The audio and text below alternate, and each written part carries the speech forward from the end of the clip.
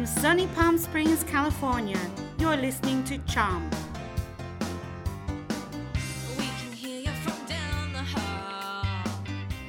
This episode of Chomp is sponsored by Modernism Week. Modernism Week's signature festival, February 11th to 21st, is a celebration of mid-century modern design, architecture, art, fashion, and culture in the greater Palm Springs area. The festival features a rich array of events, so visit modernismweek.com.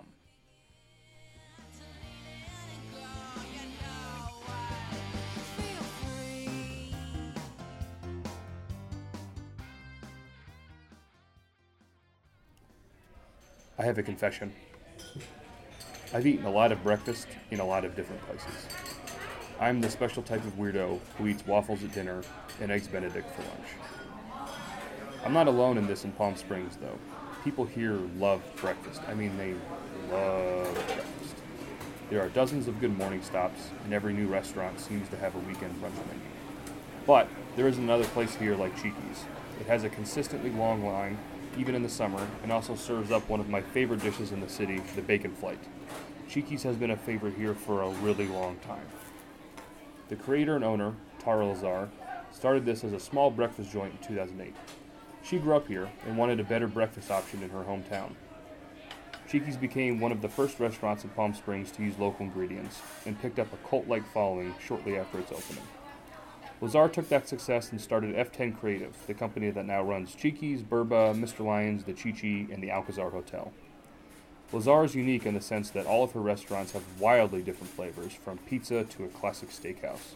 The menus are so wide-ranging that if you've spent time in Palm Springs, you've likely eaten at a Tara Lazar restaurant. We talked to her about the draw of Cheeky's, what it's like to work with her husband, and how it takes the right kind of person to work and live in Palm Springs. I'm Everett Cook, and you're listening to Chomp.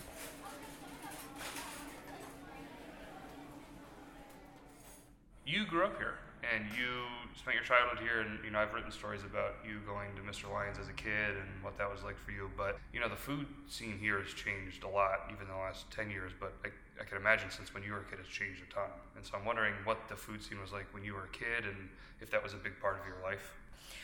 We always went out to eat a lot. We were an out-to-eat family, so I remember enjoying places like Sizzler, and we went to Sambo's. We did a lot of Billy Reed's, but I think the food back in the day was a little less processed. Even if you go to a place like Sizzler now, you can see it feels different. It used to be, I remember being really tasty and really fresh, and it felt like it came straight from the farms then.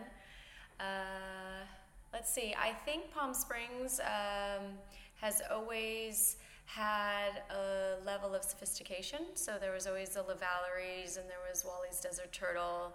There was a really good Moroccan restaurant called Dar Maghreb, and there were some good Chinese restaurants. So, we've always had some good little gems. I wouldn't say there was ever nowhere to go. It's interesting to hear you talk about the freshness too, that you noticed even as a kid, because that's such a huge part of all of your restaurants is the local products. And you can taste it. It doesn't taste like it's been shipped from 500 miles away. And so is that something that, I don't know, I guess when I was a kid, I didn't really know if anything was fresh or not. I just, I wanted French fries. I don't know, I didn't think about anything else.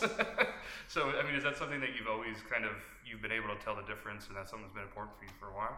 Absolutely. We were privy to be friends with some of the families that own farms here, and I remember that they would bring us just the most amazing grapes and corn.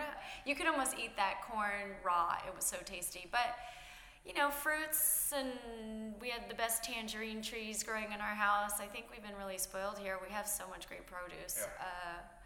Yeah.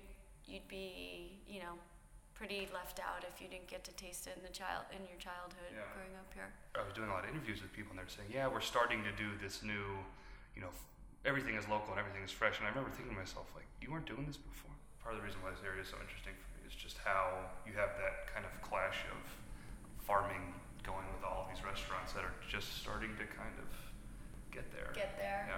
I think what scares a lot of restaurants is produce goes bad. And you can really eat it if you don't sell some of it. So I think it's scary for people to have a real produce forward menu because it doesn't have a shelf life. The lucky thing about us is we have enough volume that we have daily delivery, so produce doesn't ever go bad for us. I think we run out of it before it ever browns, or so it's a kind of cycle that we're lucky to be in. One kind of benefits the other. And we have farmers who grow stuff specifically for us, so that is the coolest thing. Yeah, really. we've met with them, and our tomatoes are grown from a particular farm. I know, we're kind of spoiled, but that was the kind of cool thing about pioneering it, is no one else was doing it, so we got to pick the areas that we really wanted, and we have special peppers that are grown for us, and we've been working with these farmers for a lot of years, so it's finally starting to really pay off. That is the coolest thing. It is really cool. And even our chickens, Gonstraw Farms, they grow the barley that the chickens eat. So the whole cycle is completely done on their farm, so we can totally quality control. So we talked about your childhood here, and then you skipped forward a couple of years and you were investment banking in San Francisco, right? I was a trader on the stock exchange. Okay. And so, how did you get back down here? Like, what was the... I was from here, and I moved back down rather temporarily, or thinking it would be temporarily, because my dad wasn't well, and I was day trading here, and as I always say, I could have ripped up stacks of $100 bills slower than the amount of money I could lose in a day in the stock market, and I figured if I'm losing money some days, I might as well open a restaurant and lose money in a restaurant, because it's funner to lose money in a restaurant than on a computer. So we started looking at spaces, and I just loved breakfast, and I'd always complain that, my kind of breakfast wasn't being cooked here. And, everyone, especially as a kid, you enjoy going out for breakfast. It's one of those special meals, like everything on the menu is something that you like, that you recognize. When you go out to dinner as a kid, you're like, ooh, what's that, Mom? What's that? Or you're hoping it's going to be something, and it comes out and it's totally different. It doesn't happen so much with breakfast. So we set out to open this little breakfast restaurant and just make it all homemade, and there it is. So I just had the bacon flight. I just ate that. It was awesome. I wish I could have it 3 times. It's one of the first things, like when I first moved here, I was like one of the first things people told me I needed to eat. And the idea of it is like pretty simple, right? It's just like different types of bacon. But no one else is doing that. So, was that... I don't know. How did they even start? Okay, so I'm Jewish, and I didn't eat pork for probably 3/4 of my life. And I've told the story many times, I'm sorry, but my husband's Italian, so when we go and eat at his grandmother's house, everything had pork in it. And I kind of somehow tricked myself into believing that God understands that if Nona's giving me the pork, it's okay, and then we're smuggling salami back into the States, and God understands if salami came from Italy, it's okay. So we now eat pork all the time. And, the bacon flight's so gimmicky, but it kind of stemmed from... There was this really cool company called Bacon of the Month Club, where you could send a different bacon to to a friend once a month. And there's so many good bacons out there, and I couldn't really decide, so I was like, let's just do a flight of bacon. Did you ever anticipate that?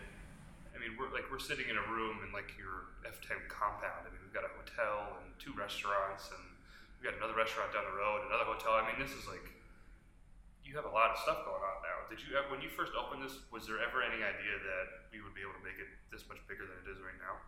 No, and it's something I don't ever think about. People, use silly words like empire and stuff. What really is happens is I hire these great team, and my biggest fear is that they get bored. So, I keep hiring. We've been so lucky with so much talent on our team, on all levels of it. And I think it's good for them to keep growing, because it keeps them, constantly thinking about the future and not getting complacent. And, we have so much creativity on our team. I think that it helps. So do you run all of these restaurants with your husband? Yes. So my husband does commercial real estate.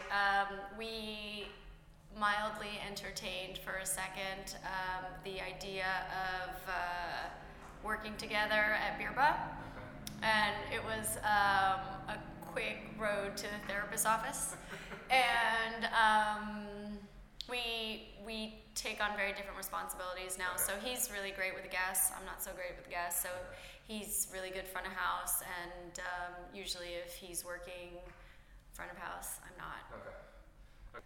I think I don't know how husband and wives do it. You see it too. I mean, that's why they're called mom and pops. Yeah. But bless their heart. Yeah. And that brings me to the other thing I'm at is just all your different restaurants have very different flavors, right? They're not all one, I guess, genre. Like they're Spanish and Italian and Mexican, and I guess I'm wondering how you trust your flavors like that. When you were starting these places, how you knew that you'd be able to kind of jump from all these different styles, I guess. It's integral that all the restaurants taste different, and nothing drives me more crazy than like a flavor that overlaps from one to the other, because they really should all be very unique. That's why you go to the different restaurants. Most people that I talk to that own multiple restaurants, they're all sort of in the same kind of vein, right? Or at the very least, they're all like sort of modern American, or they're all kind of in the same class. I don't know. Mm-hmm. And you have so many different things that you have to think about than those people, just because, I mean, even what we were just saying, like what you worry about at Lyons is 100% different than what you're worrying about at Cheeky's, and that's way different than what you're worrying about at Chi-Chi. I mean, they're not even in the same like relative scope restaurant-wise. I mean, that's the best part, though. I kind of feel like that's the whole fun and challenge of it. We make food because half of it's like a creativity thing, and if we didn't get to, use that part of our brain, it'd just be, running a boring business. Yeah. That's the only artsy, fun part about it, is that you get to do these fun menus. Is it still fun? Oh, absolutely. Love it. Love it, love it, love it, love it. I've said this before, but you're investing into this place. You're investing not only into the newness of this, but into the past and making it modern, and that's really cool. And I guess I'm just wondering, when you, just in the most basic way, like when you thought of Mr. Lyons, right? You went there as a kid. You're very familiar. How did you know where the line was of turning something modern and new in your own spin, but also keeping some of the ideals? I mean, that's a really hard thing to do. Just having gone to temple last week, my congregation reminds me exactly where the line is and exactly what they'd like to see on the menu, and how disappointed that they are that some things aren't on the menu. It's so funny, like they bomb rush me kind of and come forward and be like, oh, by the way, I am really missing the whitefish. You tried to do a different fish and it didn't work. So, and I'm always thinking about, Lyons particularly is kind of like a homage to the Lyons family, to my childhood experiences. There's a little undertone of classic Jewish cooking that I'm very nostalgic towards. So, but we can't make schmaltzy chicken livers, and just hope that, the restaurant will subsist on that. So, I just try to be respectful to what, the places are supposed to be. What do you do when you're not doing this? How do you like... Tequila shots? How do you not think about this? How do you, like, are you always thinking about it, or do you have time where you're sort of, okay, I'm not doing anything restaurant related for an hour? I'm always doing something restaurant related because I'm always eating. I love to eat, and even on vacation, but that's the thing. I picked a career that I love to do. I love to eat. I love to have a restaurant experience, whether it's fancy or divey, and it's just, that's the trick. Chomp is a Desert Sun production. Thanks to our team, Ashley Hopkinson and Sarah Day Owen, as well as to our guest, Tara Lazar. As your host, I'd also just like to thank you for listening. I'm Everett Cook, and you've been listening to Chomp.